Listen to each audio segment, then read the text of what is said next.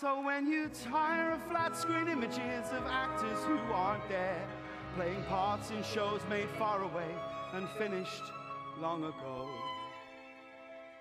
trade the remote for the near. Leave your couch and travel here. Hello, everyone, and welcome back to Next Best Theater. I'm your host, Michael Schwartz, and I'm joined by my co-hosts, Nicole Ackman. Hi, everyone. Dan Bayer. Hello, hello. Casey Lee Clark. Wow. And Cody Derricks. That's me. We are recording not even 24 hours after the 73rd Annual Tony Awards were broadcast on CBS. By now, we're sure all of you listeners know about the winners and what happened during the telecast, but we're going to spend this episode diving into the show itself and what we thought of it. What we liked, what we didn't, the performances, the speeches, James Corden, everything about it. So we're just going to spend this time talking about what we saw and what happened. It's all going to be pretty open. Hopefully an encouraging conversation for anyone who plans this stuff. You know, maybe we're going to have such a good idea that they try to use it next year. Regardless, we hope to have a good time. We hope you enjoy listening to what we thought of the Tony Awards. My hope is to keep this episode brief but fulfilling. So how about we just dive right into it, everyone? Yeah. Sounds great. We're just going to be snappy tonight. Tony Awards, they usually, I think they took a thing from the Oscar playbook, or the Oscars took a thing from their playbook almost last year, where they do categories outside of the main show. Well, they've always done that at the Tonys. Yeah, they've done this for years. Right, I'm saying Oscar got the inspiration from them back down. So, and this year was no different. We had a handful of categories, I think 10, that were announced before the show went live at 8 o'clock. And we saw little snippets of them during the shows, like when they came back from commercial breaks. They said, so-and-so won the award for so-and-so earlier tonight. And just to go through them very quickly, these are tech awards. A lot of them were expected. But please feel free to stop me if something shocking happened here that we should dive into. You know, I'm open for any discussion. So Best Book of a Musical went to Tootsie. I know some of us had predicted The Prom, some of us Hadestown. Having seen Tootsie, this was shocking. See, it wasn't shocking to me because at that point, Hadestown had already won 4, so I was like kind of making sense of my Hadestown prediction, but at the same time, it was what everybody else was predicting, so it wasn't too much of a shock to me. I'm just saying, like, having seen the show, I don't understand that's a different story. the accolades for the book. Honestly, like I love the movie Tootsie. I think that the idea behind it, you know, it's good, and for some of the show is very well done. But I think that the reconfiguring it to take place in the present day in the theater does not do anything for the story. If anything, it actually makes it worse. And I thought a lot of the theatrical satire was like at least a decade out of date. Like, I found it actively unfunny. I don't know. I maybe I'm the cheese that stands alone on this one, but like I was shocked that it won the Tony for the book. I really was. This was like the opposite of last year when we all predicted Mean Girls to win, and then it went to the show that swept the band's visit. Except for me. Which is why I predicted Hadestown. Right, yeah, so that's exactly why I was thinking Hadestown too. The Prom sort of was in the middle. People seemed to really like that show, but there wasn't enough love for it to all come together. So, you know, Tootsie's where it went. You know, it's typical of shows that win here, with the exception of something like the band's visit last year. So not a big surprise, just maybe a little surprising based on what we thought was going to be a huge sweep for Hadestown. And still really was a big sweep for Hadestown. Oh, yeah. They won 8. 8 nominations, 8 awards is nothing to sneeze at. Right, 8 wins. Yeah, absolutely. But, you know, some people thought it'd take, I don't know, 12 or something like that. Mm-hmm.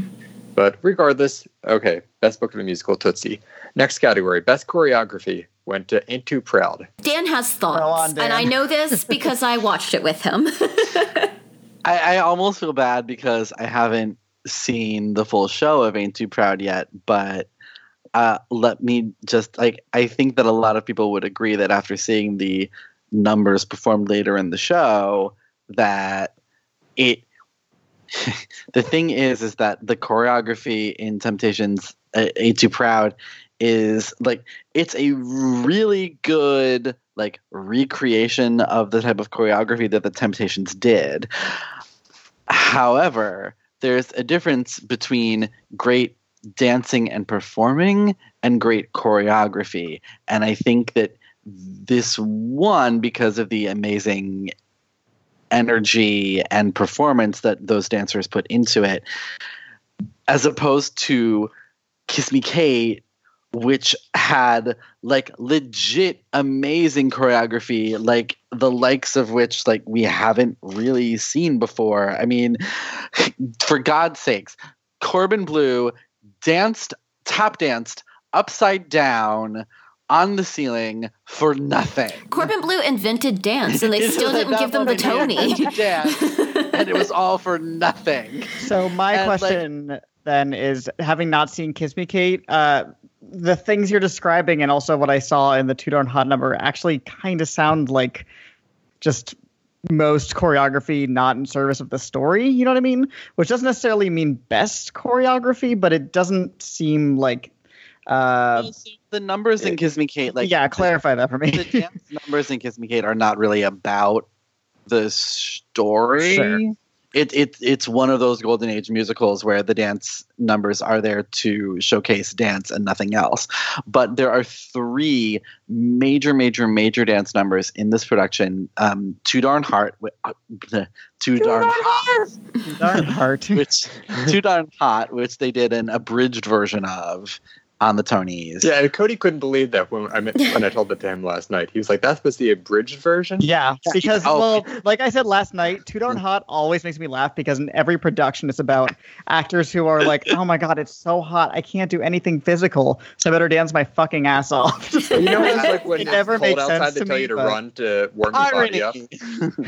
In the winter, they tell you to run to warm your body up if you're outside. Maybe Kiss Me Kate is like some alternate universe where they dance to stay cool. No, it's irony courtesy of Cole Porter. That's what it is. But they're like literally hot. I don't know. Whatever. Anyway. Yeah, there's that. There is the Tom, Dick, or Harry number, which takes place in the show within the show. And it's that was like incredible. This fantastic trio of guys and Stephanie Styles' character that is just phenomenal. And then lastly, Corbin Bleu's big showcase, which is Bianca. Which, like, again, it's just a number about him, like, expressing his love for Bianca. Lois Lane. Yeah, for Lois Lane. And it's just an expression of joy. And the dancing that Warren Carlyle came up with for him to do was, like, it blew my mind. Like, the actual choreography is outstanding. And the way they used the set was phenomenal. Like, throughout the show, they used the set in really interesting ways in the choreography. And just, like, I love Sergio Trujillo. I think he is a great choreographer. I understand the wanting to award him, but I can't help but feel that for this, really, guys, come on. They like the show. They obviously like Ain't Too Proud. People really respond to it, and this is just a place to reward it. Right, and conversely, they The clearly wrong place did to not reward like Kiss Me it. Kate. So So, moving on, we have scenic design for a musical went to Hadestown. A lot of people thought it might be Beetlejuice, but apparently this American Theater League does not like David Korn very much. Which, like, can't be true because he's won before. Yeah. He's won before more than once. I think this is part of the Hadestown sweep, to be honest. Yeah, like, and honestly. right, because Hadestown does have a great It's gonna set. win everything, isn't Yeah, it? when they said that, I'm like, okay, it's going to sweep. And I think that it's one of those things that, like, I think a lot of the things in Hadestown, based on, again, the performance that they did last night, since I haven't seen it, but, like, lighting, blocking, choreography, set design are all kind of one in a Yes. strange way. So, like, they're just sort of, like, everything, all the design of Hadestown. Also, we love a set with a revolve. Yeah. Love a turntable. Yep. So, I mean, those lights, those swinging lights. We're getting there. but that's also, like, that is lighting design, but it's also scenic design. You know? Yeah. And choreography. Mm-hmm. Okay, scenic design of a play went to The Ferryman. No surprise. Costume design in a musical went to Bob Mackie for The Cher Show. Yay. That was a lock. The call of the night, honestly. When your So costume designer is a character in the show and gets to go, look at my costumes, you're pretty much guaranteed. Yeah. You know, this was either a win for that or a makeup win for The Best Little Whorehouse Goes Public. Oh, of course. People were clamoring for that win. Costume design in a play, sort of surprising, went to The Ferryman. My shirt that I was wearing during the first half of the Tonys brought them a lot of luck, I guess. I'm seeing The did. Ferryman next week, so I don't really know what the costumes are ahead of seeing it. But I just thought, like, the Anne Roth nominees, Gary or To Kill a Mockingbird, I thought one of them would prevail because they seem a little more showy, especially Gary.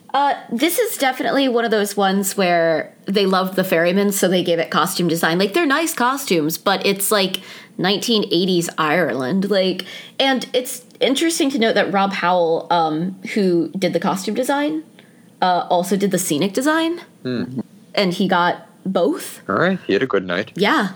All right. Lighting design in the musical, Hadestown. Okay. Obviously. Y'all, when I saw it in the theater, like, whenever they did that thing with the lamps, which is obviously, like, even more intense in the theater because it's darker and they come kind of out into the audience a little bit, my jaw, like, literally dropped. It's the most insane lighting I've ever seen. Lighting design in a play went to Ink, which we thought it was going to be between this and Network, with maybe The Ferryman as a spoiler. I don't know how lighting is used in Ink. Obviously, with Network, it's like a big television studio, so there are LED screens and everything like that. But Ink looks very projection heavy, so sometimes that can help in that But sense. so is Network. Yeah, true. Good point. I don't know. and they clearly liked Ink better as a show because it got the nomination for Best Play. Yeah. Yeah. So maybe this is just another place to reward it. Lighting design categories. Then we had sound design for a musical, Hadestown, of course. Sound design for a play. This was really interesting. The winner was Choir Boy. Which I do think had the best sound design of any play that I've seen out of these nominees, definitely, because it's really a play with music and also a play with step dance in it, which obviously is very sound reliant. I just wasn't sure if it could pull it off because it was kind of a little play. It's been closed for a bit already, but I was thrilled to see it receive something. This just proves that if a play has music in it in any capacity, always bet for it in this category, because Lady Day won this, the Nance won this. They just like when a play has as much sound and music as possible. So, all right, Choir Boy's a Tony winner. And the final award, or the final category awarded before the start of the actual Tony ceremony was we had Best Orchestrations, and they went to Hadestown. A shocker! Yeah. So, I mean, obviously, slight shocker. Yeah. A good I don't night know. set up for that Oklahoma, show. but- Yeah, it could have been Oklahoma. I do but think it's they- interesting to note that both Oklahoma and Hadestown have musicians on stage, which I think is always interesting at orchestrations when you have to set it up in a way that, like, you can kind of work around when people need to move. Yeah, it's just one more thing to balance. Yeah. So that was it. Hadestown did very well before the Tonys even started. And then when the Tonys did start, we got a Well, the glimpse of- telecast even started. Yes, the Yeah. telecast. When the telecast began, our first glimpse was the host, of course, James Corden, sitting in an apartment, or would look like to be an apartment, watching television. And then that turned into his big, splashy opening number. This was probably the biggest opening number since the last time he hosted, and before that when Neil Patrick Harris hosted in 2013. It was very much a typical Tony's opening with everyone there. It was a big celebration. We're here on Broadway, yada, yada. What did we think of this opening number? I gotta say, I think I'm done with the opening number that's like, we know we're niche, we know tickets are expensive, we know we're not really cool, musicals are dumb, but Broadway, we love it. We do it for the love. I feel like that's been the theme of like half Every of Tony's the opening ever. ceremonies since I've been watching it. I will say I Yeah. loved that this openly acknowledged that, like, Broadway actors are not paid enough. Because I feel like Yeah. 10 years ago, they couldn't have said that at the Tonys. They would have, Yeah. been chastised for it. But, within the industry. But the fact that they, like, actually addressed that, I actually thought was pretty cool. I thought it was a pretty good standard opening number. It's not like my favorite one I've ever watched, but I did love the moment where like all the casts came out together. I loved seeing all the casts from everyone on as part of the number, and that was really fun. But I always love that. Yeah, I'm such a sucker for that. Like, good or bad, when the music swells and everyone's there and they look like they're about to do a kick line or something. You know, that's like, that draws me in. You've won me over. Even though it's not representative really of what Broadway actually is when you get there, you know, it's the idea everyone likes to have of what Broadway is when they're thinking of, oh, this is something in New York that I should go to someday. Yeah, and like I liked the song itself. I agree that it was kind of like, you know, a retreat of previous ideas that they've done a lot in the past, but I thought it was very fun and very clever, tuneful. Like you could hum it afterwards. Like I kind of wanted to download it. I wanted to hear some of the lyrics. The song afterwards. I listened to it like twice today, and you hear like how some of the lyrics flow, and it's like that was sort of done on the cheap, or maybe 2 minutes before the show started. You know, there were moments there that were a little iffy, but, you know, when it all came together, it's like, okay, this is the Tonys. You have an excuse to be like this. I will also say, like, I read that they had one rehearsal. Yeah. With all of those people. So that in itself is impressive that they were at Radio City at 7 a.m., went back and did their matinees, and came back and did this, like, for the second time ever. Show people. Like, truly, I bow down to all of them involved. Like, there's a reason they're called troopers. So that was the opening, and then we went on to the first televised category of the night, which was featured actress in a play. No surprise, it went to Celia Kane-Bolger for To Kill a Mockingbird. She finally wins her Tony. And she could finally stop playing children. Yep.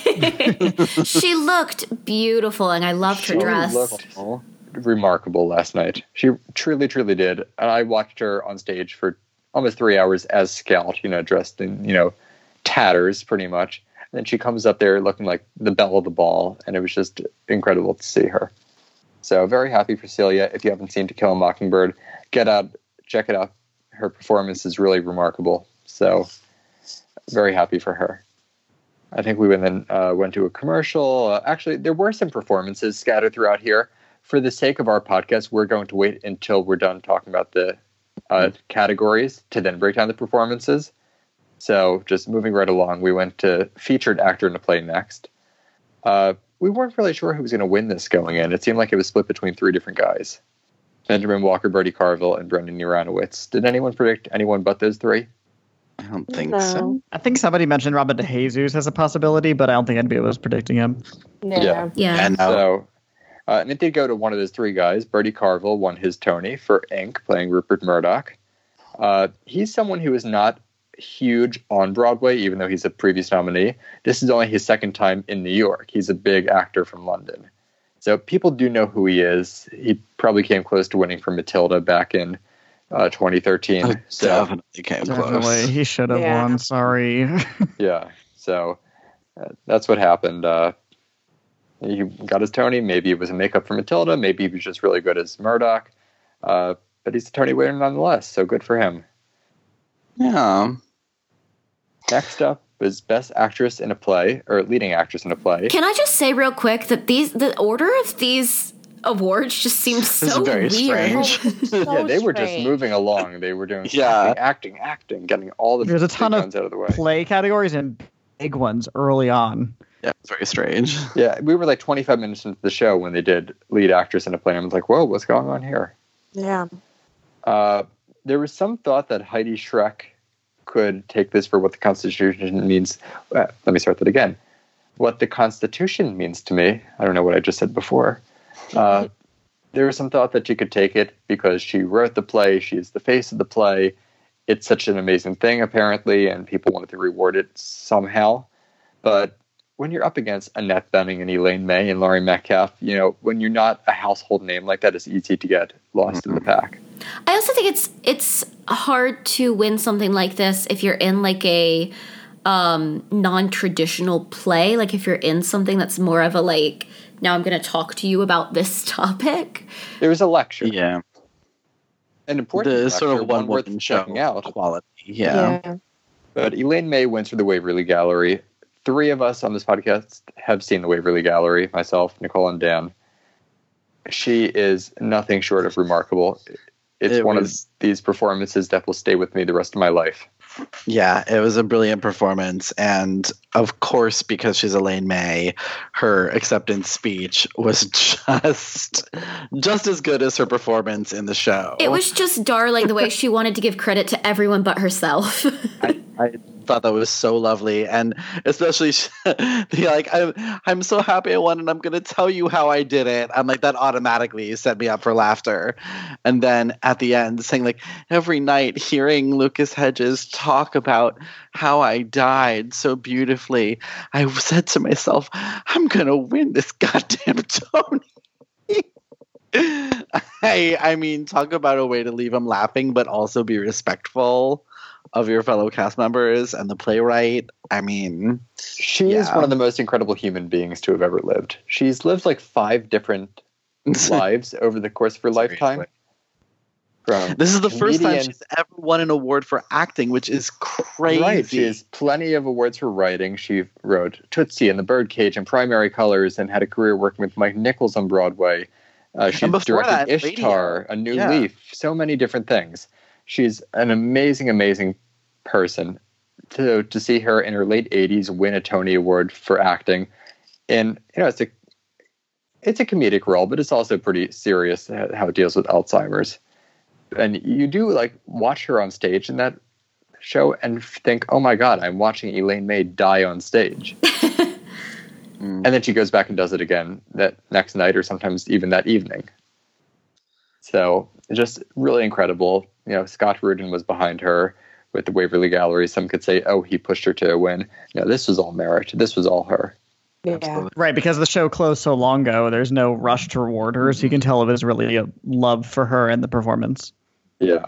Did anyone catch when she was walking away from the microphone? It looked like she almost fell or something. I thought she was going back to her seat. That's what I thought. Like, she was just like, I don't need to go to the press room. Like, I think she did skip the fucking press room. Because I heard LaTanya Richardson Jackson shouting like, stop, stop, stop. And it looked like she was like about to trip over the microphone or something. So I hope she's fine. We would have heard if she wasn't, but we love Elaine May, Tony winner, all that. So very happy for her. Another acting category, we had featured actor in a musical.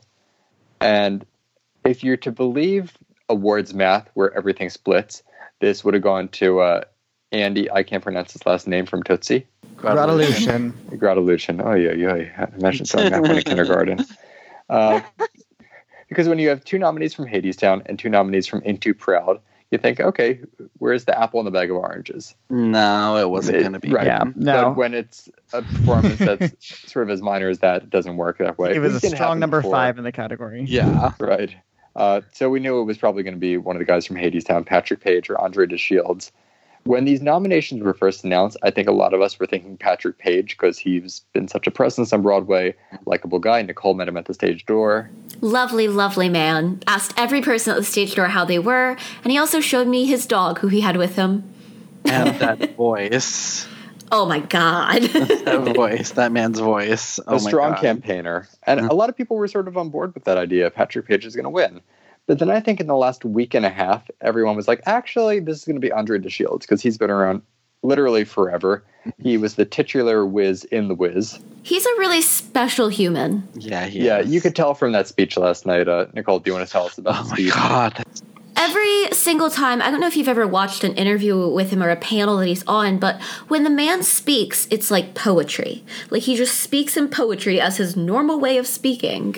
And the speech that he gave was just so beautiful, thanking, everyone from where he had come from and everyone who's kind of helped him along the way. And then when he offered his advice for, like, life, and I was like, this feels like a profound moment of Andre DeShields, like, sharing his, like, wisdom with everyone. I was like, can we give him another award for this speech? Like, I was really like on the edge of my seat being like, yes, Professor DeShields. Yes, Pastor DeShields. Give it to me. Give me all of your knowledge. He is a Mr. professor. Presence. You know that, right?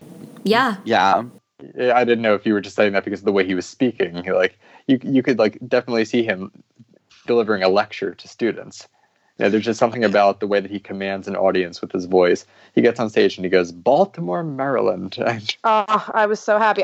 For those that don't know, I'm originally from Maryland and from Baltimore. And so all of Facebook from back home was like, hometown hero. Like all my friends from back home. It was lovely. So very happy for him. And then Hadestown just kept going on and on and on, because the next award went to Rachel Chafkin, Best Director of a Musical. Oh my God, talk about a speech. Vindication. I jumped up from the couch at Dan's apartment and started jumping in circles yelling, justice, justice, justice. We were both yelling, justice for Great Comet. I honestly, though, I can't even put into words how much it meant to see a woman receive this award, because that's so rare. And then to see her use this platform to talk about how we need more female directors and more directors of color being, enabled into these roles where they can make it to Broadway. It was such a special moment, and to see how much the crowd loved her was just one of those really special Broadway community moments. It was such a good speech. I mean, it was just a wonderful... She clearly loved the community, loved working in Broadway, but still, had something to point out and used her platform really well and really verbosely, and just, it was fantastic. I was reacting out loud just like you were, Nicole.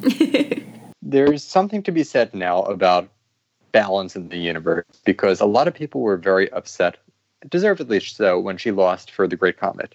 But I think that also took away 2 years ago from Christopher Ashley's win for Come From Away, which is a brilliantly, brilliantly directed musical. But then whenever you would mention that he had won the Tony, people said, yeah, but she lost, but she doesn't have a Tony. Well, now she does have a Tony, so I think everyone can be happy that they all, won it in their own ways. I'll say this. I wouldn't mind her having 2 Tonys. She didn't win for Great Comet, but this goes a long way toward mitigating that. Yes. I would agree. I still think she deserved it. Yeah. Back for Great Comet, just because that was something so unlike what anyone had ever put onto Broadway before. But she came back with another equally amazing, life-changing show, and finally, got what she deserved. Christopher Ashley, let it be said, followed up his Tony win with Escape to Margaritaville. So. Yeah. And I think that's all that needs to be said. Some things happen for a reason. Next, featured actress in a musical. We kept going back and forth here at NBP. I would like to say I was the only one who, in the end, correctly predicted this category, so I shall take your adulation now. Cool, but you got Revival wrong, so... I was happy to get wrong. I was happy to get wrong. Well, and that's the thing. I think with this, it really came down to Ali Stroker and Amber Gray, and both of them are really incredible women, and both, very deserving of this award. I will say, having seen both performances, Ado Annie is really kind of a sucky role, no matter what you do with it, even in this incredible revival. Just because there's not much nuance to it. Ali Stroker's great in the role, but I do think that Amber Gray is more the performance that people will remember in 10 or 20 or 30 years. That said, I'm incredibly happy for Ali Stroker, and her speech was one of the best of the night, to see history being made. But I also have to point out, and then I will stop monopolizing this, I promise, I feel like it says so much that they had to have her backstage because she couldn't have access to the stage from the audience. And she said afterwards that she meant, she was upset that she didn't get to say in her speech that the theaters need to do better about accessibility for backstage. She also wasn't able to get on stage when it won Best Revival. So. Actually, that was debunked from what I understand. Was it? Okay. Yes, there was a press agent on Twitter today who said she was with the show, and I'm looking at her tweet right now. She said, Allie was actually in the press room with us when Best Revival was announced. The press room is down the block, and she was unable to make it in time. Gotcha. Okay.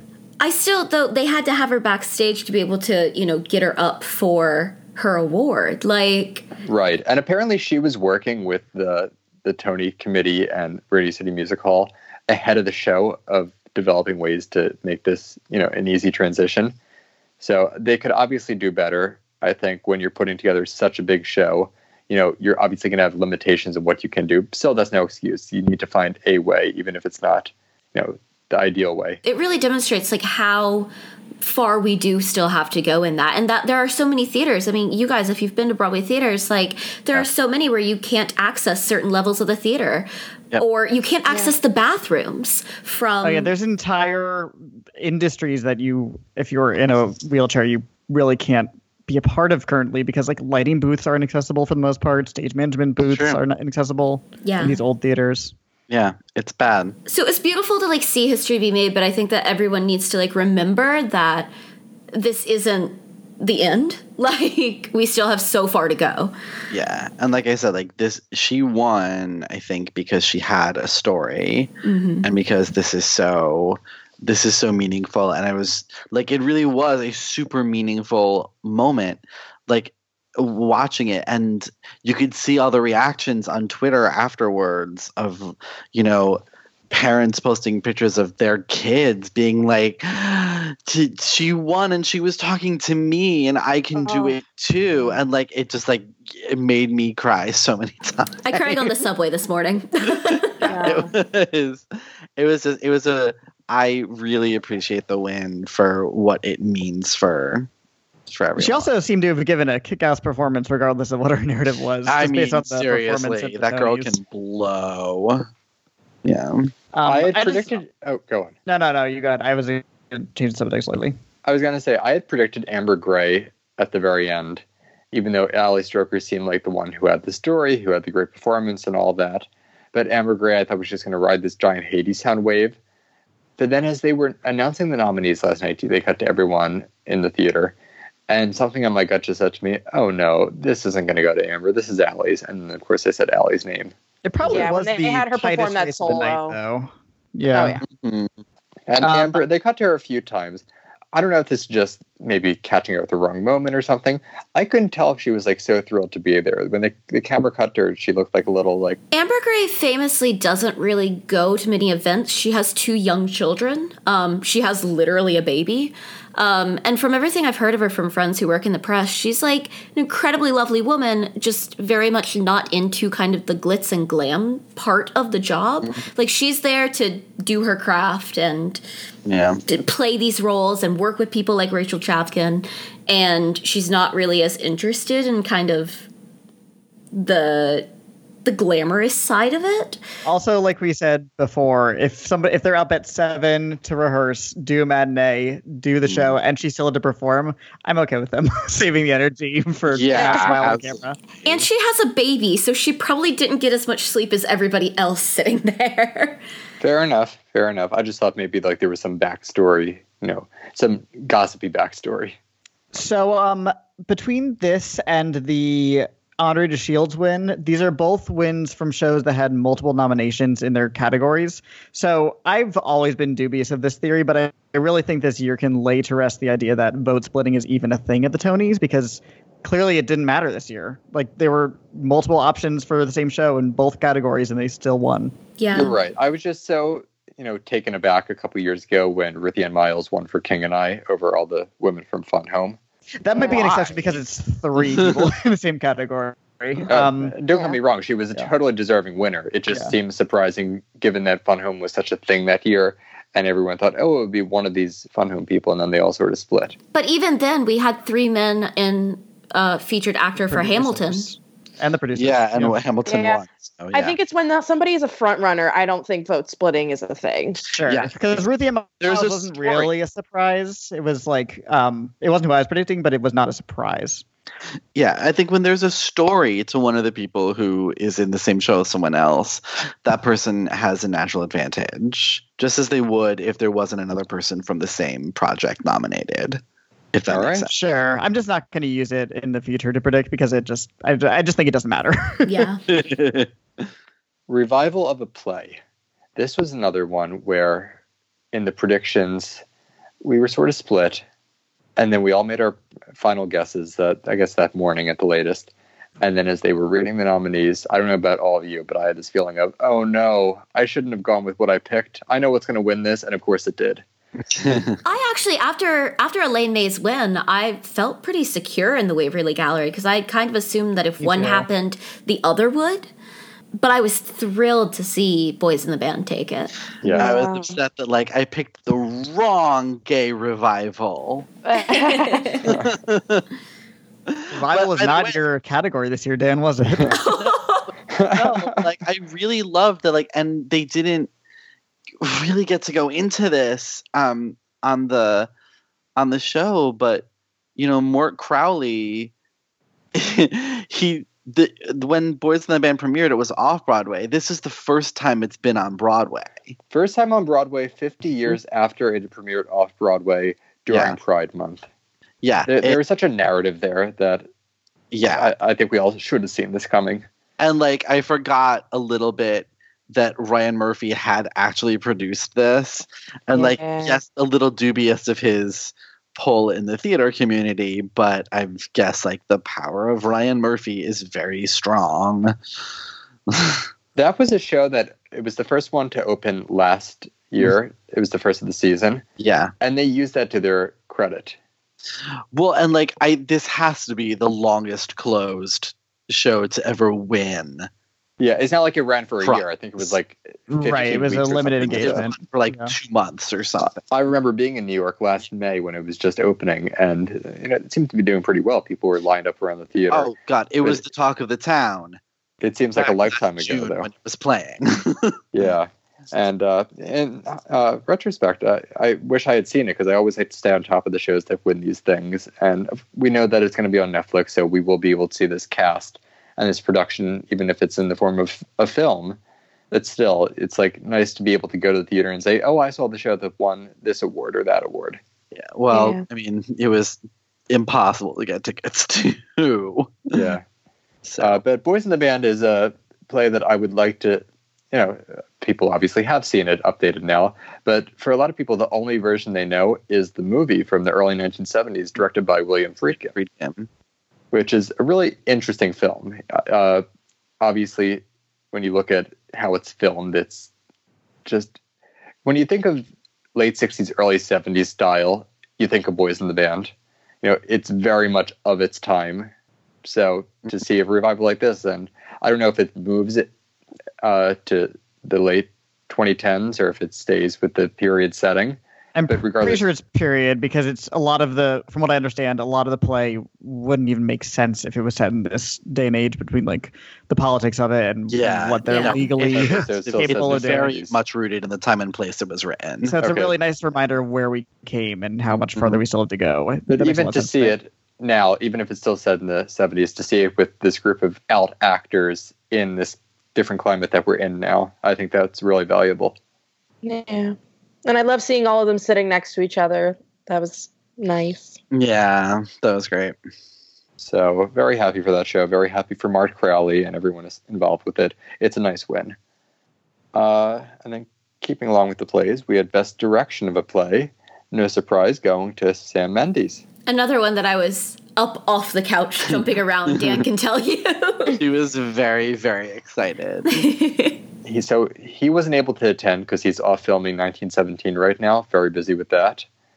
But this is his first Tony for Best Director. He had won when Cabaret won Revival years ago, about 20 years ago, as a producer. But this is his first for directing. And he's a very well-known theater director, especially in London. He now has a matching set for the Ferryman of the Olivier and the Tony. So there you go. That's kind of beautiful. So we always like Sam Mendes. He did send a message that was on the Tony's Twitter from Scotland, I think is where he was. And mostly just praising Jez Butterworth for what he, gave him with that script. So just a quick correction. He didn't actually win when Cabaret won Revival. I guess he wasn't a producer. But he has 3 awards, one for Revival of a Play in 2000 for The Real Thing, one for Best Play for Take Me Out, and one for Best Play for Red. But this is still his first director award, and he also won Best Play later tonight. Okay, then I was given some real misinformation by whoever told me I got you, Michael. I got you. I thank you, Cody. Cody coming in with the stats. Nothing but the facts. In hindsight, though, that is weird that he didn't win anything for Cabaret. I know Julie Taymor, Lion King, blah, blah, blah, blah, blah. Right. But yeah, that was just stunning what he did. Starting at the Donmar Warehouse. There you go. It all comes full circle with us here. It does. And nothing that Julie Taymor did in The Lion King should ever be reduced to blah, blah, blah. But That was a year where, like, can we give them both the directing? Can there be a tie? Can there please? Best director of a new musical. There you go. Best Yeah, director of a really. revival of a musical. Not a bad idea. Except for in a year like this. Well, yeah. Original score. Nicole, you want to take this one?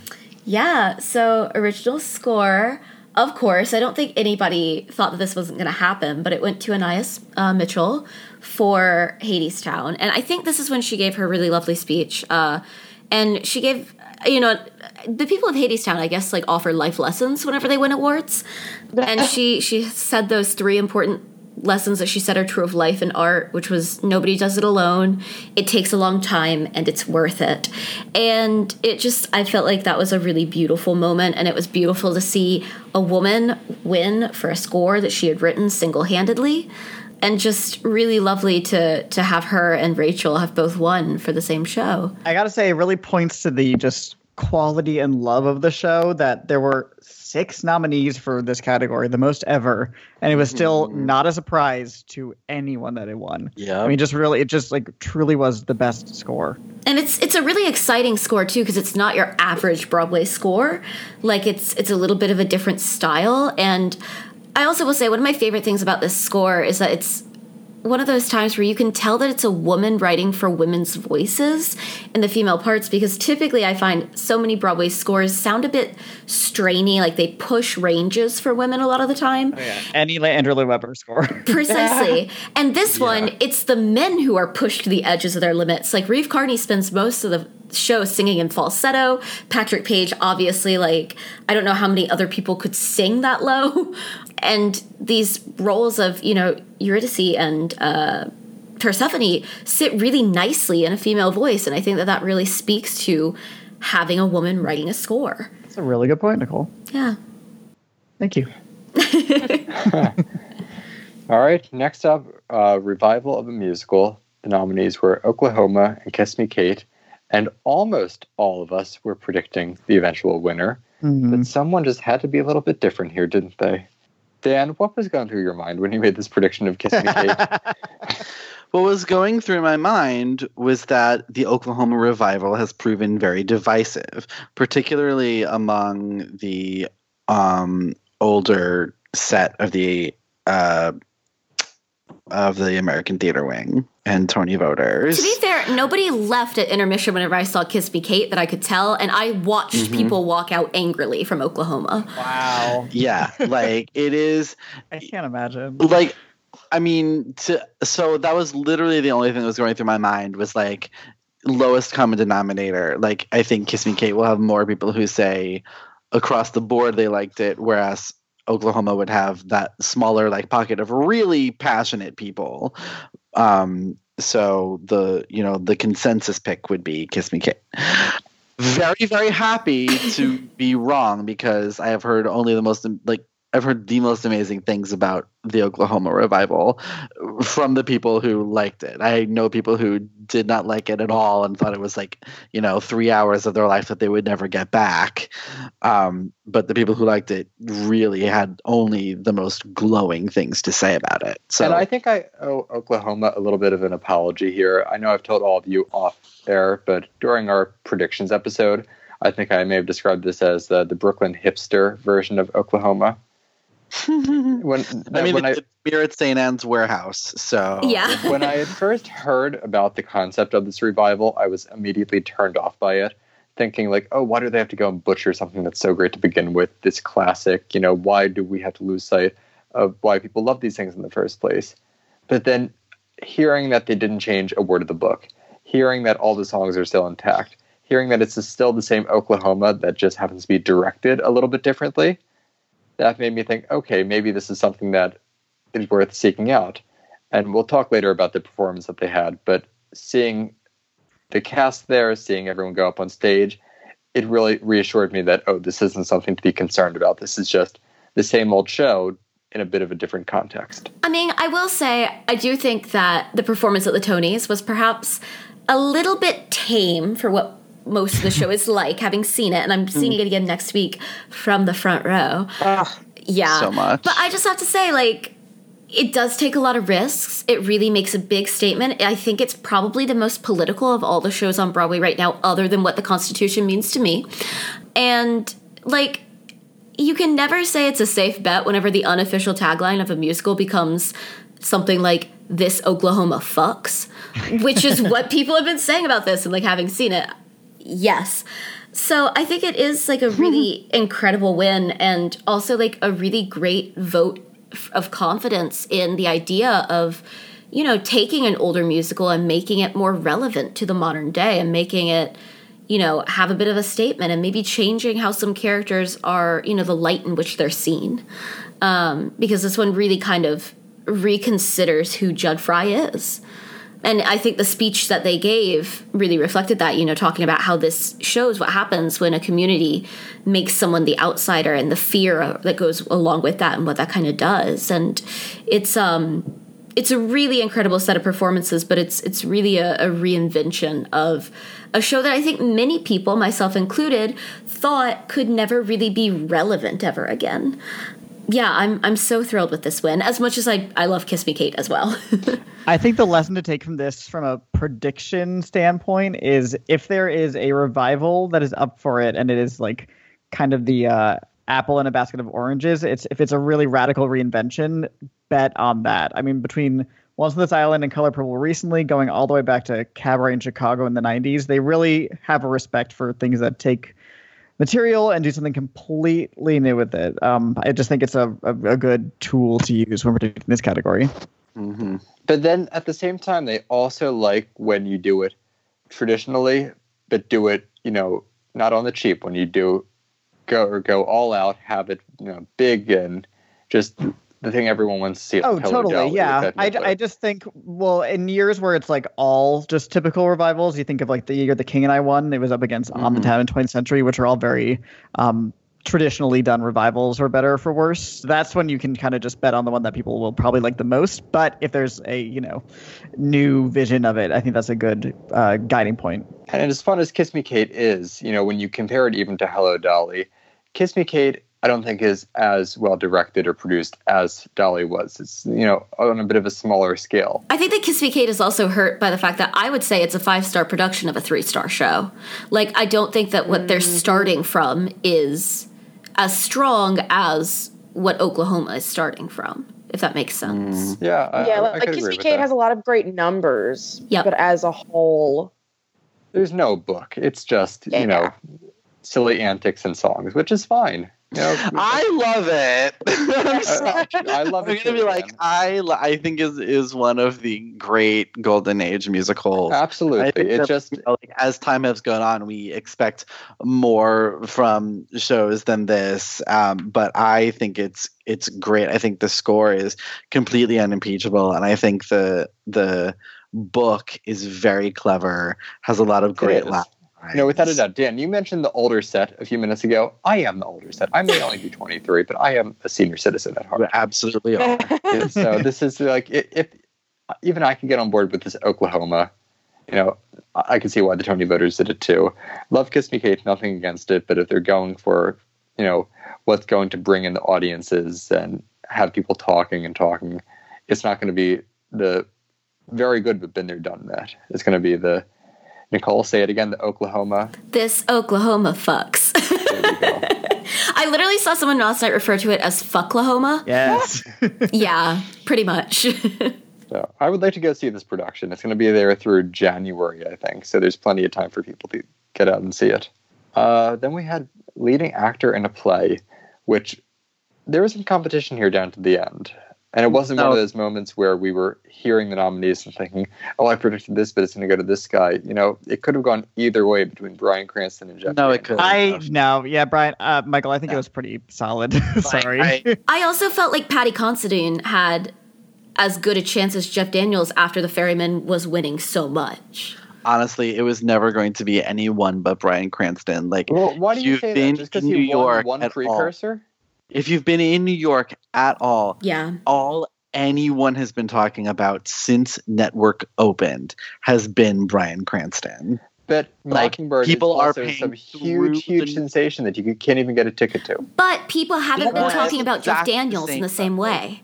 Yeah, network, you can't get a ticket to network, and like they don't even have the same like cheap ticket deals that Mockingbird has. Like it's standing room only if you want to see it for cheap. And The difference is that people have been talking about Mockingbird, but people have been talking about Bryan Cranston, if that makes sense. Like, yeah, Okay. I mean, you're both in the city, so I trust you to read the room better than us outsiders. I also think, now Bryan Cranston has his matching Olivier and Tony.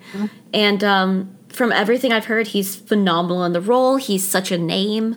I definitely felt like this, by the time that Tony's actually hit, I felt like this was his. Yeah, the passion was there for him and really nobody else. Network just closed yesterday, so if this had still been open, I would have been up there to see it in a heartbeat. It was just a very busy, fall and winter for a lot of us, so it was just tough to get out and see it. it's impossible to get tickets for anyway. But this was something that was, when it was done in London, I believe National Theatre did record it, so I wouldn't be surprised to see it pop up at a movie theater simulcast in maybe 6 months or so. I thought that his speech also, while we're talking about it, was really lovely. It was, great speech. I think, one of the most political speeches that we got in a night. I Dan can tell you, I started crying a little bit because, I studied communications in college, and it's been a very difficult past few years to see how journalists and the media have kind of been turned into the enemy, largely because of politics, and to see him recognize those people. And also, he thanked his stage managers by name. And as someone who's the best friend of someone who's in school to be a stage manager, I thought that was really special. Unsung heroes. Truly. He's Stage a really manager good to- egg. to- From what I've seen over the years, when he was doing press for Breaking Bad and going all the way back to Malcolm in the Middle and all that stuff, he is just someone who cares about everyone else in the industry, not just his role in it. So always nice to see him recognized, and he cares about issues that matter, and he understands that the world doesn't revolve around Bryan Cranston. So nice to see him there, second Tony Award. And knowing him, I'm sure he'll come back to Broadway in another 5 years and maybe pick up a third. I'd like to see him do a comedy. I feel like he has such a sense of humor that I think that could be something fun. Yes. I mean, Yeah. his big break with Malcolm in the Middle, so Yeah. It's true. That's Actually, he has Malcolm the, in he the has the Middle. abilities. I'd actually really like to. I kind of wish I could put him in the announced Who's Afraid of Virginia Woolf revival instead of Eddie Izzard. Oh my God, him and Lauren Metcalf, sign me up now. Can you imagine? People always think of Breaking Bad as this really serious drama. It has this air of prestige around it now since it's been off the air for about 6 years, that people tend to forget that when that show was on and we saw these great new episodes, Breaking Bad had some really funny moments, courtesy of him. He threw a pizza on that roof. Absolutely. That's no one's business. He did An that. excellent point. So, Bryan Cranston does have that funny bone in him somewhere and knows how to use it every once in a while. So good for him. Howard Beale is now halfway to an EGOT. Now all we need is the Howard Beale concept album. Yeah. Grammy. And then the television series, the sitcom Howard, ! I mean, don't rule it out. Best play, Ferryman, obviously. Nicole, you love it, I think. Are you the only one who's seen it on the podcast as of now? I think so, but I've seen it 3 times. So you made up for all of us. Well, I'll Yeah. be joining you next week. I know how much you love it, and you sort of convinced me to get the ticket to see it. Yeah, I wore my Ferryman t-shirt the first half of the night and then changed into my Hadestown t-shirt just in time for their performance. So I was putting out that good karma. And I'm so thrilled to see this recognized, partially because, I think over the years, we've had a lot of, Broadway has turned to very much smaller plays, easier to produce, smaller casts. And this play is just incredible. It's incredible that it's been in the West End and on Broadway because it has a huge cast of children and a live baby and a goose and a rabbit. And it's everything that a playwright thinks that he will never get produced. So for Sonia Friedman to have, taken the chance on it is really special. And I got to see it win at the Olivier's, and then I got to, see him, Sam and Jez talk about it at the Olivier's. And also, the fact that it's actually based on Jez Butterworth's wife's family history, and it's based on a very real thing that happened. I just think it's really special. And to watch him like hand off that award to her, I thought was really lovely. Well, you only have a few more weeks to see it. It's closing July 7th, I believe. But it's going on tour. Yes, it is going on tour. But, everyone loves to be able to see that original Broadway production if they can. Well, it's not the original cast anymore. Right, it's not the original cast, but you can still say you saw the Sam Mendes staging at the Bernard Brooks Theater. So if you can get there in the next couple of weeks, it sounds like it's a hot ticket to get. And they're still pretty reasonable, the prices. If you want to sit up in the rear mezzanine, I got my ticket for about $50, which, very, very reasonable for a Tony-winning play. Yeah, I reckon they'll go up for the next couple of weeks until it closes. Mm-hmm. Yeah. So that was the final award the Ferryman won in the evening. And then for the final three categories, you have, wrapping up the musicals, Best Leading Actor in a Musical, Santino Fontana for Tootsie, which I think we all predicted that he would take it. He's been around for years, nominated for Cinderella. So great when he filled in for Gavin Creel in Hello, Dolly last year, playing Cornelius Hackle. He's just seems like such a likable guy. He's worked in the business for a while. He's a voice in Frozen. And this was the time to reward him. I will say, watching the performances on the Tonys last night, which we'll talk about later, I did have a little bit of a feeling of, as great as Santino is, Alex Brightman is standing right there, folks, giving it his all, working with a vocal coach to do this different voice, divisive figure, too, though, Mr. Brightman. Is he divisive? No. He's very beloved within the industry. Yeah. There are also some people, I think I would put myself in this category, who think when he dials it up to an 11, it's a little screechy instead of entertaining. Those people have been very quiet. Yeah, whenever I think he's very well beloved by the people in the industry. I've never met anyone who worked in the industry who had anything but good things to say about him. Yeah. As a person. I have to say, having seen both Tootsie and Beetlejuice, I have no problem with Santino's win. I don't think he gave my favorite performance in the lot. There are definitely moments in watching Tootsie where I was like, he's really just winning this for putting on a dress, isn't he? But then there are other moments when no, he actually is doing really, really wonderful work. His vocal work as Dorothy Michaels is just outstanding. Hearing it on the album is I actually not quite as good on it is not quite as good live as it is on the album, but that's to be expected, honestly. And he's very good.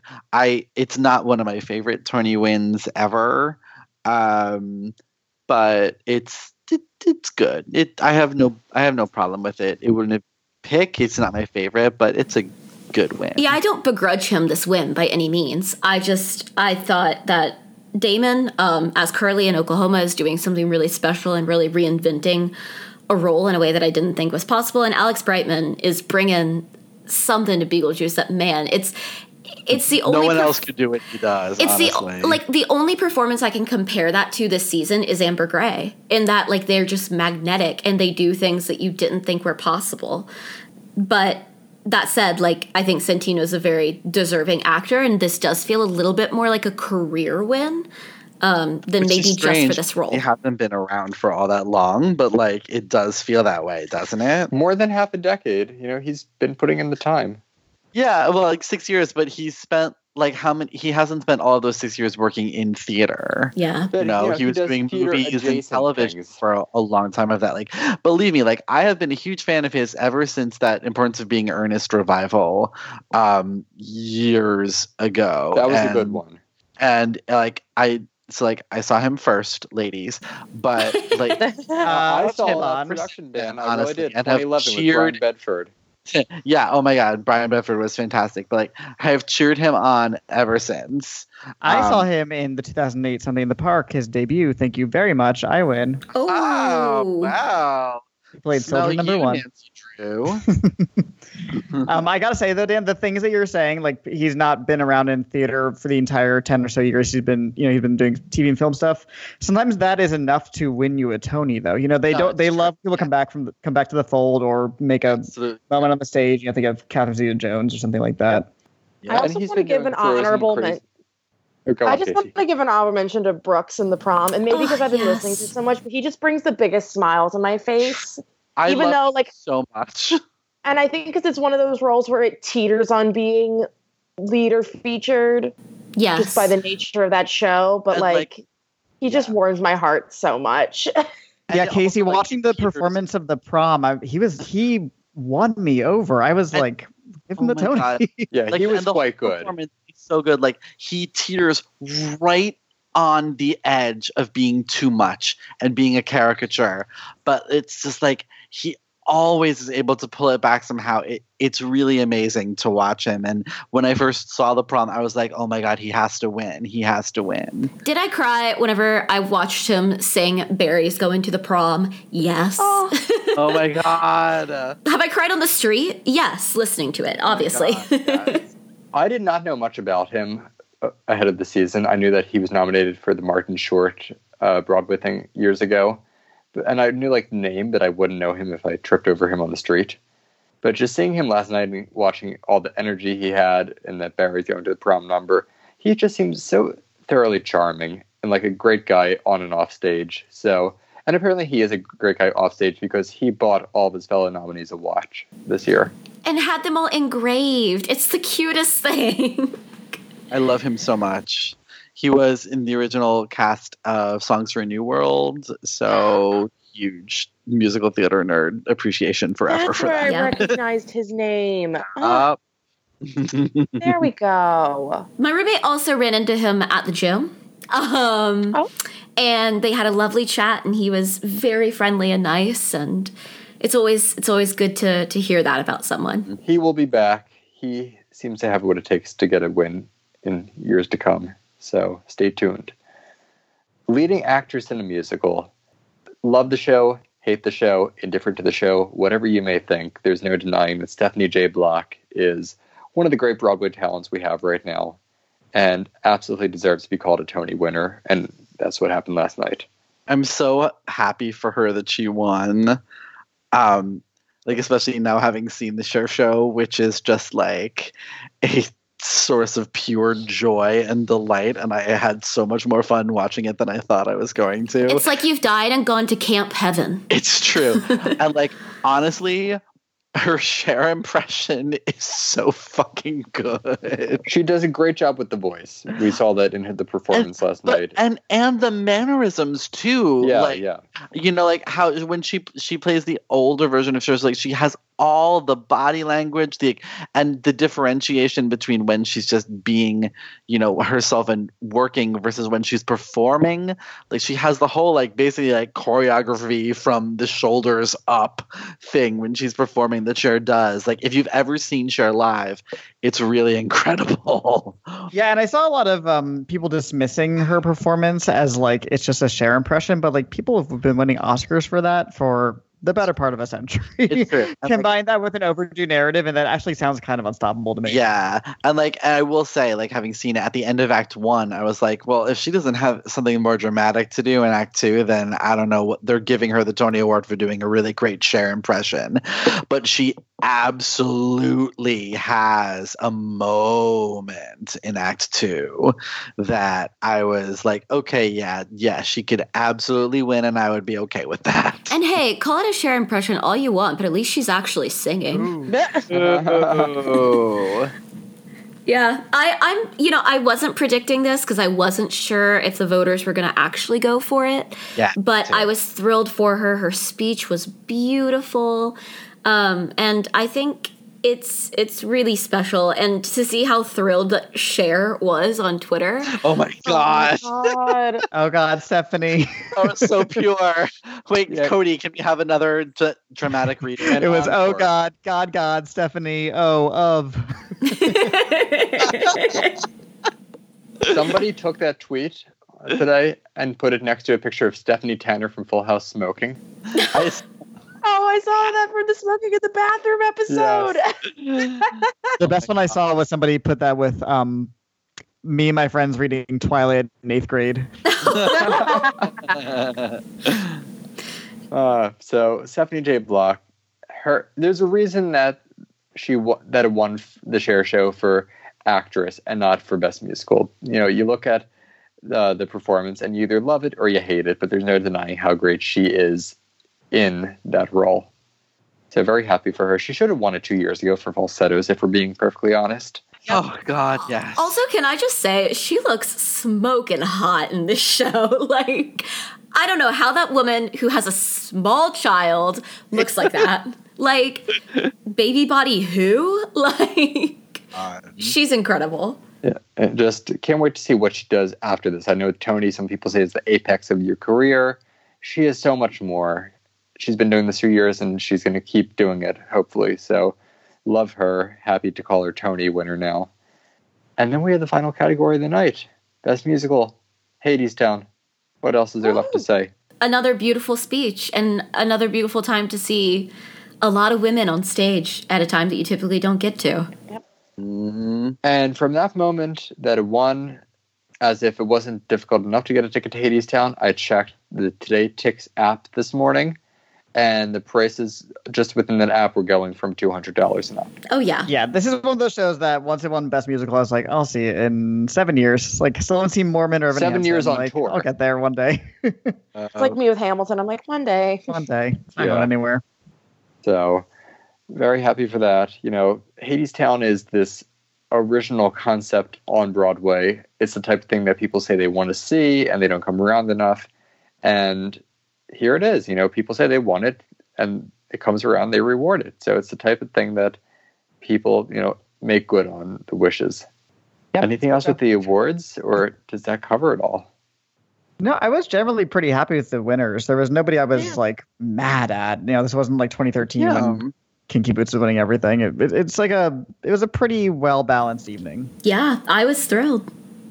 In between all the awards, of course, like any good Tony's telecast, we had performances from nominated musicals. This year there was one play in the mix there, Choir Boy, because there's a musical element to it. But it's always bugged me that we don't get little clips from the plays like they used to do back in the 80s. Like, you would see a clip from Fences. So why couldn't we have a clip from All My Sons? Like, get Tracy Letts to come, and Annette Bening was already there. Let them do some, you know, sparring on stage together. Yeah, I did appreciate that at least James Corden brought all the playwrights up to talk about their show, because I read something that he apparently had to, like, really fight with CBS to be able to get them up there. Yeah, I don't know how I buy that. They did that a couple years ago, too, when he wasn't even hosting. Yes, but they did away with it. It's not every year, though. Yeah, It's not every year, but it's not like he invented the concept. Oh, no, but Well, he they said, always let's do bring it something back. for the play, but it's not always been the playwrights themselves introducing their work, Yes. which is kind of special this year. They did it in 2017. Paula Vogel, I remember, spoke about Indecent, along with a I few don't others. know that all of I the don't think- playwrights did. Yeah, I that don't think well. all of them talked about their shows in Yeah, 2017. that may have been just Paula Vogel did that for Indecent. However they do it, I think, you know, it's a nice gesture, but just having them speak about the play, you know, I wish it could have been a little bit more. And I think it sort of gives the short shrift to these shows. And coming to the season as someone who cared a lot more about the plays than the musicals, I just felt like they barely gave them the time of day outside of that little bit. And then if you're a show like All My Sons, you know, people wouldn't even know you're on Broadway aside from those 3 quick mentions as they're reading the nominees. I mean, I feel like the Tonys in past years has been very much musical centered, because that's what's easiest to showcase, because you can much easier take a performance number out of a musical and let it stand on its own than you can take a scene from a play and not just confuse people. Of Yeah, course, and back and in the 80s and 90s when they used to do that, there were way less musicals opening every year. So this year, you know, you got at least 4 or 5 original ones, 2 to 5 revivals, and then like whoever has the money, like the Cher Show. So there's just not much time, unfortunately. And the success of a Tony's telecast, I think we could all agree, outside of the winners, just when you look at the quality of the show itself, a Tony's telecast is only as successful as just the shows that are on Broadway that year. If you like what's playing on Broadway, in the musicals specifically, then you're going to like the telecast because you get to see clips of your favorite things. But if you come into a season saying, okay, there are only maybe 1 or 2 musicals I like and the rest are all plays, you're going to be watching these things thinking, that was fine, but, where are we really going with this? And that can vary year by year. Yeah, and I think that's why, most of us would say it was a pretty good telecast this year. It's my favorite Tonys that I can remember ever. And I quite enjoyed it. Yeah, it was a good one. You're going to say, some people I know adore Hadestown, some people adore The Prom. I'm in this weird boat this year where I just think everything's whatever. See, but even outside of that, I still thought James Corden was a pretty decent host. I thought most of the bits were successful, which for an award show, if it gets half of the bits right, then that's good. Because the fact that he got enough people in the audience to play along with those bits and to really commit to them. And even Bryan Cranston had a huge smile on his face watching all of that.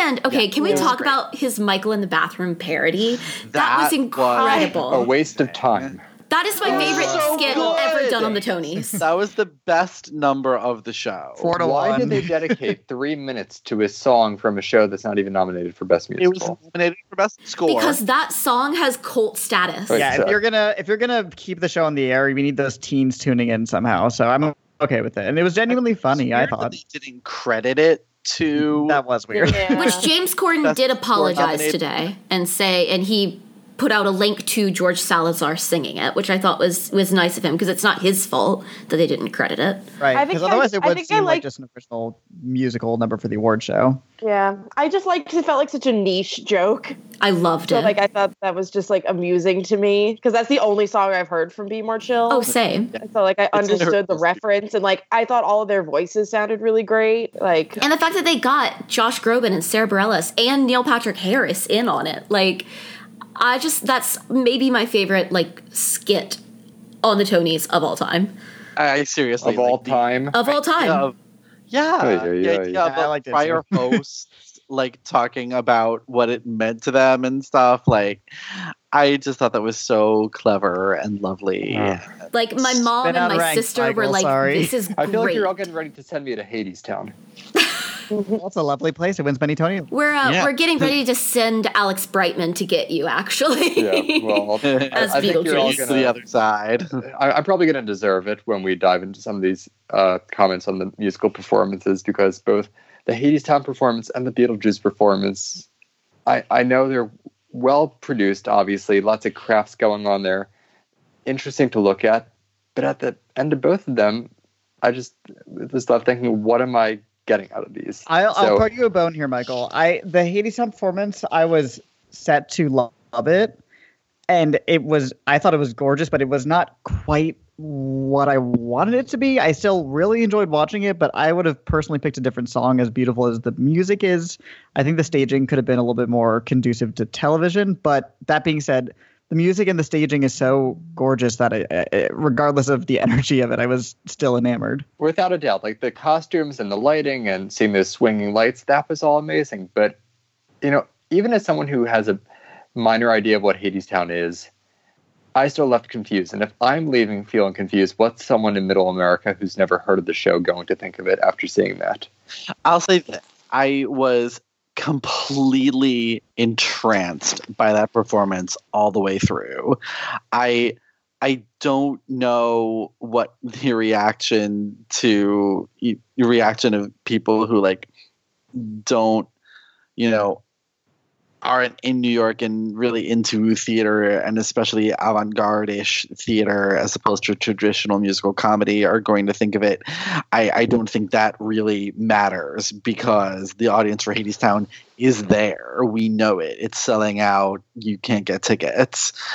I think the point of the performance is to show the artistry involved in the show and why it was doing so well and why it was winning all the awards it was. And for me, the number did that. I have a major theory of why they did that song, which is that they've been trying to do different songs, it looks like, on every talk show and everything that they go on. And this is a number with those lamps that, obviously is a huge part of why they won lighting design, that they could never do in a talk show environment. They could never bring that anywhere other than Radio City. And I think it seems to me that they are actually quite passionate about giving access to the show to people outside of New York. They're very mindful that it's hard to get a ticket. And so it's a chance to showcase something from the show that otherwise would be hard to share. And like a really entrancing set bit. I know that like if 14, 15-year-old me had been sat at home watching the Tonys in North Carolina, I would have been entranced, and I probably would have immediately gone and looked up the soundtrack of it just because it's something so different from what we typically see on Broadway. Right, because even if you didn't quite get it, if you still enjoyed the kind of essence of it, then you're going to go, well, I need to find out more, which is like what the Tonys are about. Exactly. Yeah. All right. What else do we have? Beetlejuice seemed to show off part of this crazy set, but not all of it, and it just sort of, I think, fell somewhere awkwardly in the middle. I love the Beetlejuice performance, particularly in that they changed the lyrics for the Tonys. Like, when he pointed at Adam Driver and said, "Hey, Adam Driver, you killed Han Solo," I lost it.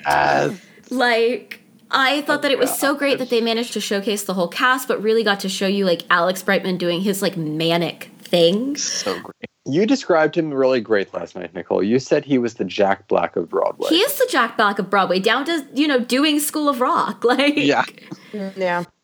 And that was a really apt comparison because, you know, Jack Black is obviously known for what he does, and you either, you know, get on board with, you know, that type of energy, or you're like, okay, I see what you're doing, I appreciate it, but, you know, do it away from me.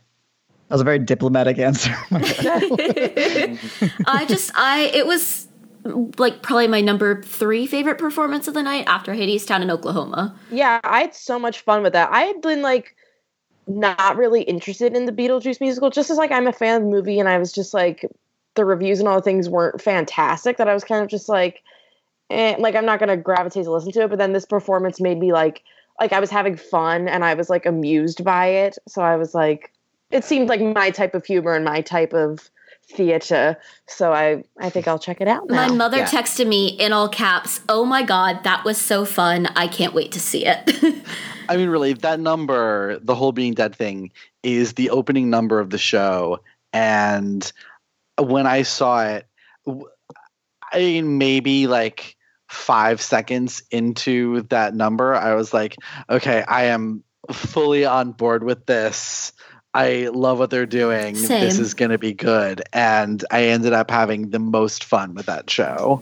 Yeah, and I went in like not a big fan of the movie, didn't really have high expectations at all. I actually was like kind of there as moral support for a friend who really loves Alex Brightman. And then I was so blown away by it, and I felt that they really, I think of all the shows on the telecast, other than maybe The Prom, they did the best job at giving you a really good idea of what seeing the show is like. Yep. Yeah, that's the vibe I got from it too, because I enjoyed it, but I did find it a little bit tiring, like literally just kind of like winded me because there was so much going on. But I mean, also, if that's what you're looking for in a musical, then perfect. You know exactly where to put your money.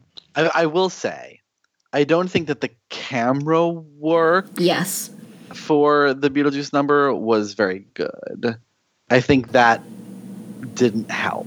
I think they didn't serve it well with what they were doing with those cameras. Agreed. Going back to the first performance of the evening, we had Ain't Too Proud. And I think those guys are so energetic, so cool, and do such a great job embodying those characters.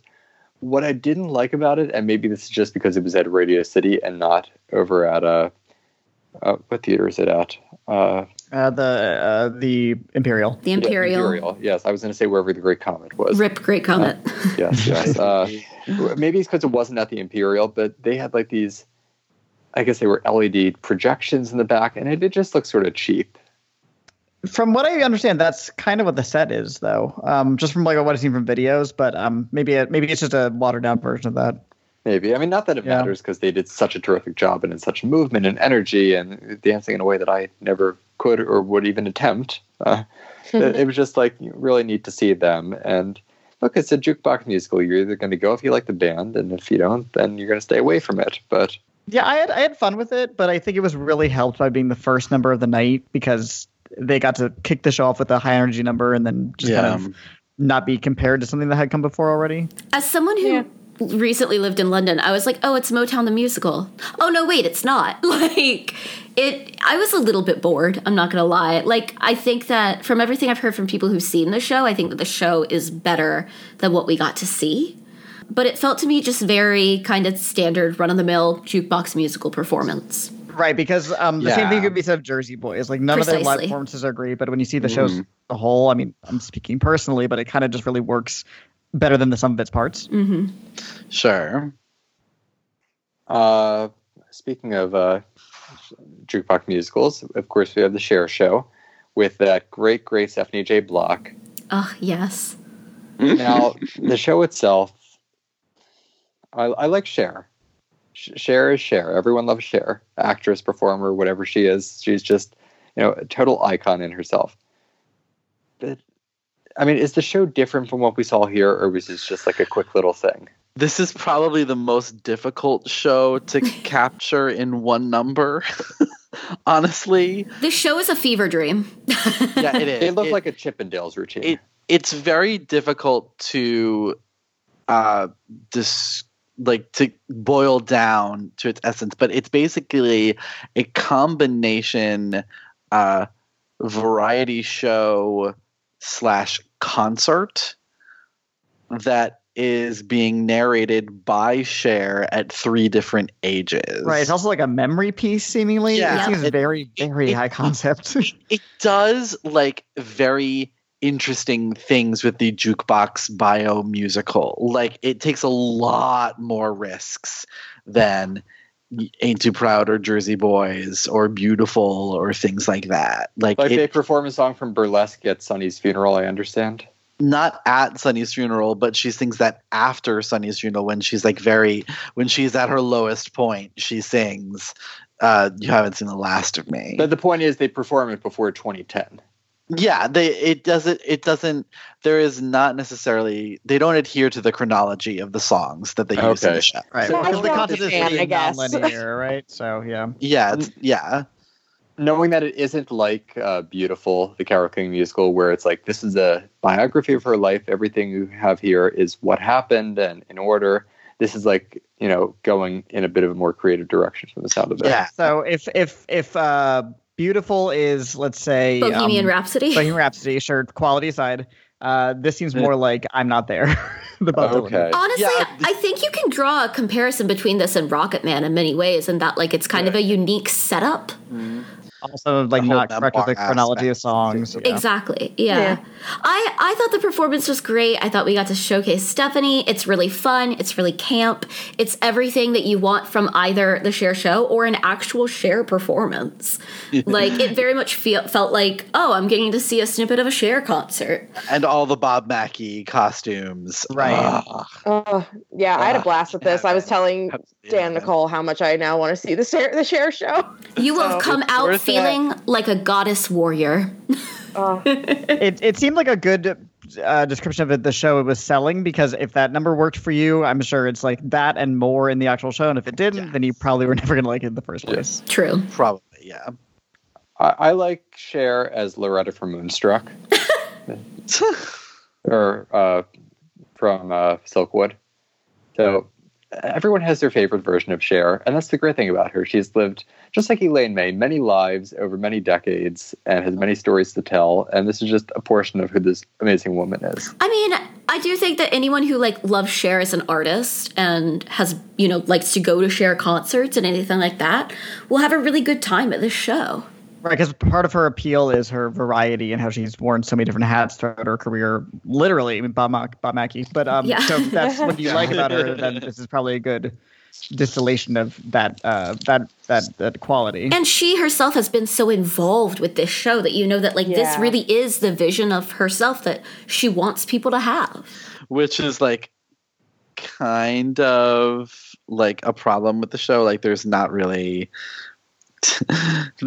She is presented as there's nothing, everything that is anything bad that happened to her life is kind of not entirely her fault. It's other people. She comes out of its mind like a rose. Which I think works though because it is done as a memory play of sorts. So Cher herself is nothing was ever my fault. Which works because it's Cher herself telling you that.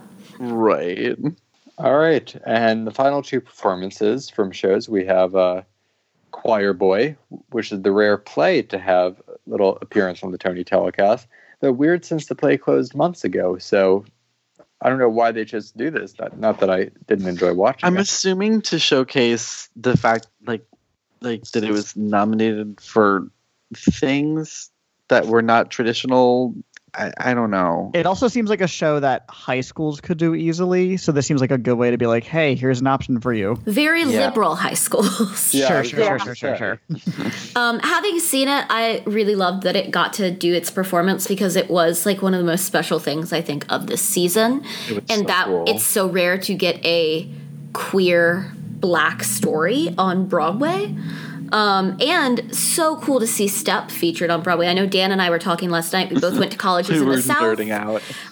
Both of our colleges had. What this was. You had to explain this to us, Nicole. Yeah, so Step is a kind of traditional dance style of the Black community. Obviously, like I don't know all the facts here, but at my school, the Black frats and sororities had step teams. They would do performances throughout the year. We even had a big fundraiser where they, like, someone from each of them would come and teach the sorority girls and all the, normal Panhellenic sororities a step routine, and they would do them for charity. And it's like a big part of that community, and a really cool, like, style of music and dance. So it just felt very culturally significant to me to see that represented on the Tonys. Yeah. Yeah, it was nice to see. Like, I number. literally thought it was something that was just invented for the show, to be honest. Like, I was being a smartass in the group chat. And, like, Dan said, oh, it brought back memories of college. And I was like, oh, yes, I too remember stomping and clapping in place. Like, I did not know this was, like, a real thing that happened. It really is. Yeah. Hashtag the South. I thought the performance was so great. I absolutely loved seeing it. And we got to see Jeremy Pope for the second time that night. Yep. And oh my god, in both times.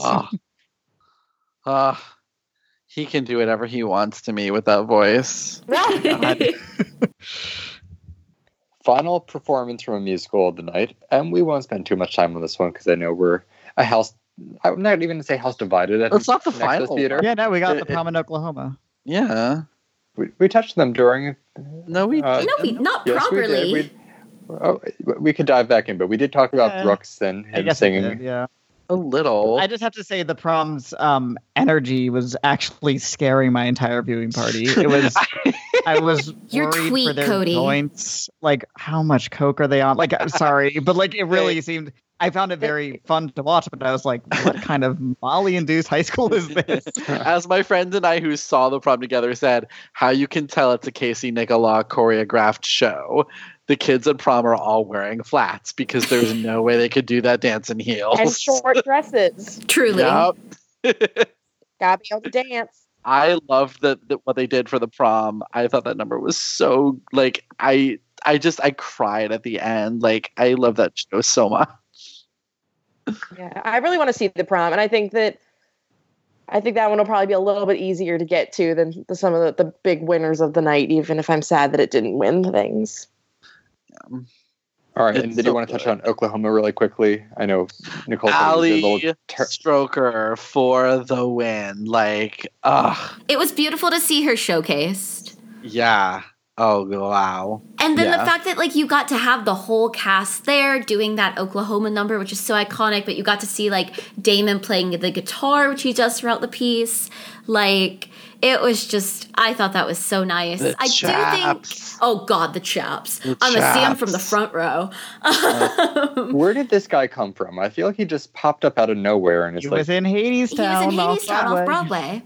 okay, so it all comes full circle with him. Yeah, back when Amber Gray was involved in Oklahoma, so there's a lot of full circle happening. Yeah. In its original, this Oklahoma's been in the works for quite a while and was at St. Anne's Warehouse out in Brooklyn, and now is here. But I love that we got to see everyone, because I did think there were people in this cast who were so phenomenal and obviously, like, didn't get in for that nomination. Like, having seen it now, I wish that Patrick Vale had gotten in for his portrayal of Judd, but I just thought it was a really lovely piece, even if, to be fair, I think, like, the show is much edgier than what we saw. Sure, yeah. And it was maybe a little bit tame. So hopefully, like, not too many grandparents buy tickets thinking that. That's going to be me now, Nicole. I'm finally convinced to go see it based on my performance. I'm a little worried, Michael. Running down 54th Street.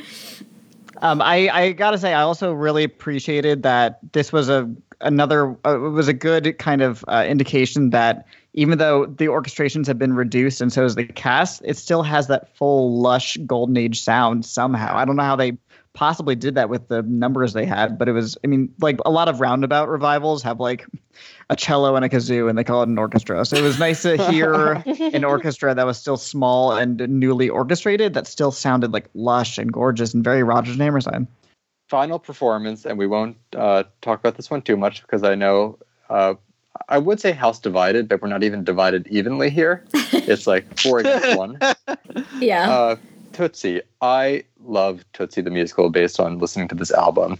Obviously, I think it's downright hysterical. I'm not putting it in the same realm as the producers in Hairspray, but I'd definitely say it's one of the few great films that transitions into a very successful Broadway musical. I'm not putting it in the same country. I think it is easily the worst thing that David Yazbek has written, maybe barring Women on the Verge, which I haven't heard. But of the ones that I have heard, it's easily the worst of them. Dan, I have a question for you as the one who has seen it. I thought that performance was incredibly subpar. Like I just got bored by the end of it. Is that actually representative of the show as a whole? Like, did they pick a good number or not? It's a good representation of that number. The show, I think the show is the score for me in the show is like split 50-50. The comedy songs are really great. The lyrics are very funny. The music is good. They're performed really well. And everything else to me fell a little flat and sounds kind of generic and doesn't really stand out. The melodies are not strong. So I think it would have been better to have done one of the comic numbers. Specifically, I think they should have done Sarah Styles' big showcase number because that is far and away the best number. Yeah, what's going to happen? I appreciate any song that could have a Justice Scalia reference. Yeah, and I agree with what's going to happen is by far the best song in the show, but there was no way they were not going to not showcase Santino, and none of his songs are funny. So it's like kind of stuck between a rock and a hard place. It's not that they're funny songs, but I think they're good. Like he sings "What Do You Do?", "I Won't Let You Down," "Unstoppable," which is the one they ended up doing. None of those are comedy songs. No, but they're good songs. The one he does it fully as Dorothy. It just reminded me of in 2017 when Groundhog Day did that really boring slow number, and I'm like, why are you not doing a comedy song? That's like the point of the show. Well, because they couldn't have done, I think, the number that they should have done, which is the one where he just keeps dying over and over again. Sure. But I mean, like, do that one. So I think they just went with romantic ballad to sell Groundhog Day the musical. This reminded me of that, where it's like a pretty generic mid-tempo. He's doing it. He's achieving his goals. End of Act 2 number. I'm just not over the fact that it's like, and then he became a woman in his, late 30s, and life was easier. Like, I'm sorry, I just can't get past that. That's not the point of the show. I think a lot of people are really misunderstanding what this show is about. Michael, I saw it. No, the movie then. The concept of what Tootsie is. Well, no, Michael, you have to understand that the show does change what the movie is. Like, it updates it for the #MeToo movement, and that's a direct quote. Like, my other issue with it, Michael, to be honest, I don't hate Tootsie as a concept per se, but I do think that if it was going to be done, it needed to not have all men on the creative team. And it's the same way I feel about Pretty Woman. That's a fair point. 100%. I would be as upset if Pretty Woman had gotten these nominations, because I just don't think that you can, put out a show and say it's about gender if you have an all cis male creative team. 110% agreed there. What I've seen, though, and maybe this is, just a result of the culture right now, seeing people retroactively go back to this movie that's almost 40 years, but then also progress the movie at the same time, going and then disliking the show, but then using it to attack this movie for no good reason. I gotta say, I've only seen discourse. I mean, this is, very subjective and it's just my timeline and stuff, but I've truly only seen discourse about the show itself. I really haven't seen it been like, and of course, this movie was problematic from the start. It really seems to be a criticism of the show as written in 2019, taking place in 2019. I've seen a lot of people say that they should have just left the show. If they were going to adapt it, they should have left it in the time period in which it's set.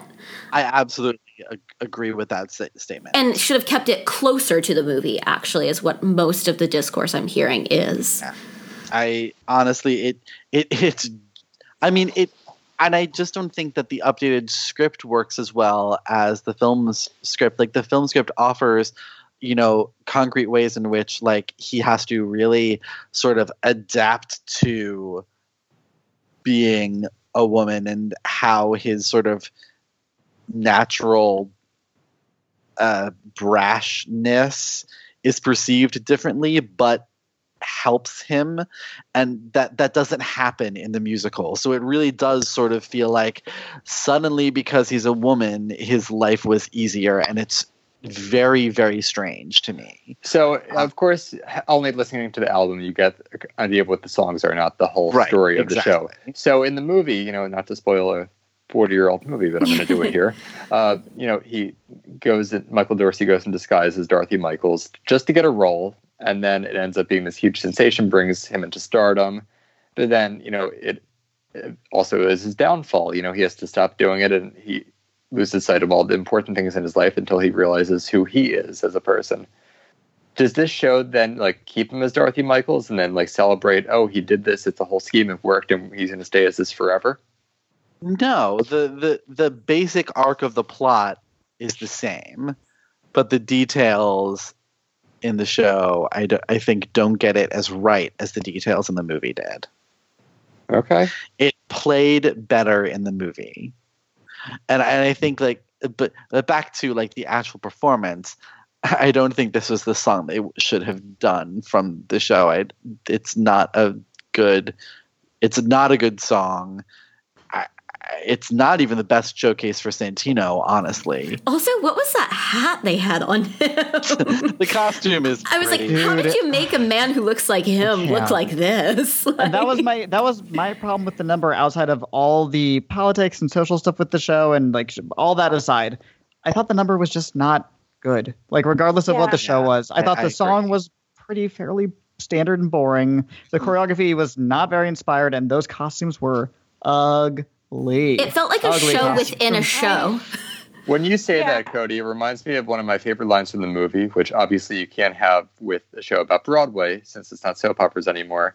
But when Dorothy is being filmed when she first comes to set, Rita, the woman behind the scenes, goes, "I'd like to make her a little more attractive. How far can you pull back?" And the cameraman goes, "How do you feel about Cleveland?" Well, then they should have known better. If that's from the source material.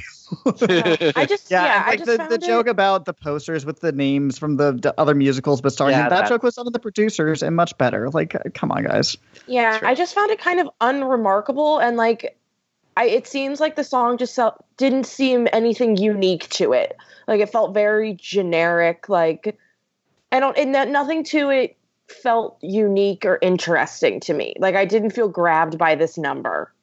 How David Yazbek went from doing The Band's Visit to this, I will never know. The gap in quality is so wide. Also, just the gap in genre. Yeah. It's definitely closer to his The Band's Visit is absolutely the outlier in his. It's very true. So it makes sense on paper, but I agree. The quality is a severe drop. I prefer the Full Monty score to this by a lot. To bring it back, you ask how David Yazbek goes from Band's Visit to Tootsie, jumping around with genres. Let it be known, Sidney Pollack, director of Tootsie, what his follow-up to Tootsie was? Out of Africa. I was going to say Out of Africa, yeah. So the people who work with Tootsie apparently know range. And then that was all with the performances from musicals, but of course we got a vocal performance toward the end of the night from Cynthia Erivo. Oh, I could listen to her sing anything forever. It felt like a weird choice of song. I mean, I was here for it. Yeah. But I was I like, don't why know the this is hell did you ever pick the more this? Can you feel love tonight? For some reason, they like started with all the stuff about Marin and all the things, and I was like, are they going to do something from Ragtime? I Like, thought I the same was like- thing. Yeah. And then I was like, oh. The problem is there's not a lot you can do from that show out of context. I wanted like Wheels of a Dream or something. Like, Oh Yeah, Wheels of Dream would have been nice. because that's about like legacy. Crime of the True. century. I mean, you know I'd be here for it. What a game, and it was a shame. Yeah. I Back to before. mean, Back to Before, like, kind of would have worked. It's about. Or, Kinda. wait, can you imagine she got up there and started singing Harry Houdini, Master Escapist? Oh God. God. Yeah, the Marin moment was really nice, especially because I noticed that Brian Stokes Mitchell had sunflowers in his lapel, and that was kind of Yes. a symbol for Marin when she was going through her illness. If I recall. Yeah, it was so nice to see him. You know, he's always a welcome Broadway presence, but to have him, you know, eulogizing Marin, who he did Kiss Me Kate with and Ragtime, you know, just a special bond there. Anything else? Those were all the performances. We obviously went through the winners. Anything else about the 73rd Annual Tony Awards before we put it in the books of history? I think Ryan Murphy finally has his second season of Feud.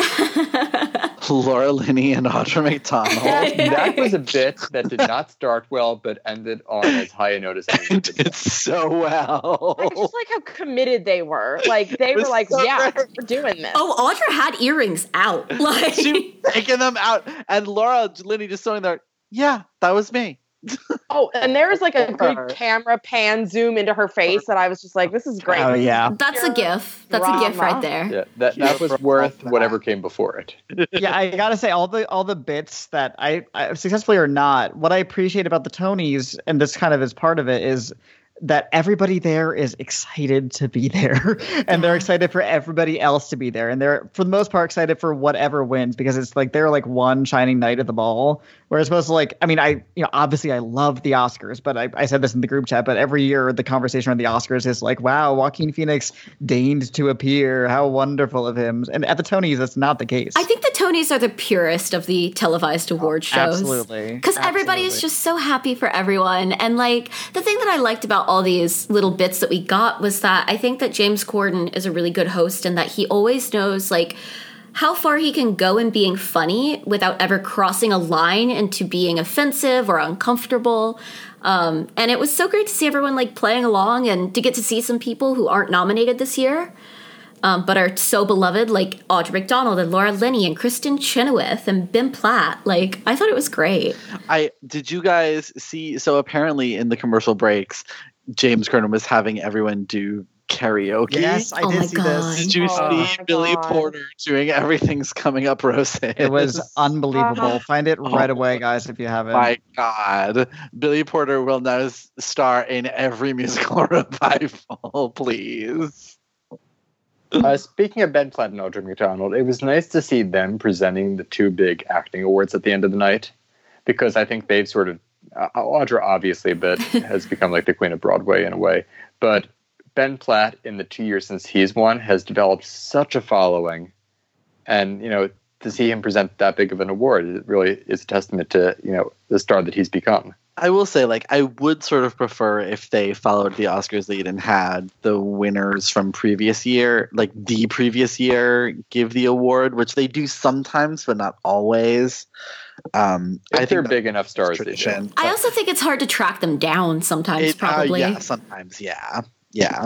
But I think Ben Platt is like But- representative of Yeah. who the young viewers at home respond to. Not just young viewers, but people who like know Broadway stars. Ben Platt obviously is one now. I also think it was there was something really beautiful about Josh Groban being up there to give Hadestown its award, like, because he obviously was in Great Comet with Rachel Chapkin, and like it just felt like even more justice. It really did. It really did.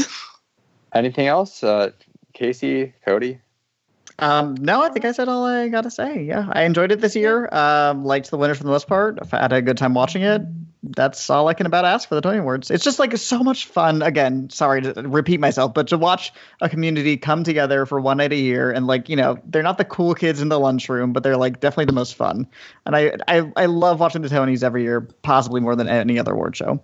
Yeah, it's always fun, and I think it's just like like I said off air in our chat that like it just reminds me be feeling very nostalgic of like being in like middle and high school watching the Tonys, and like usually then it was like I only heard about a lot of these musicals like right when the nominations came out, and just getting the actual opportunity to see them on TV and like being that theater nerd, and it was always just like, oh, fun. Like it was all just fun, and I like that. And yeah, there was nothing last night where I was like, ugh, or like that angry or disappointed, anything. It was just like nice.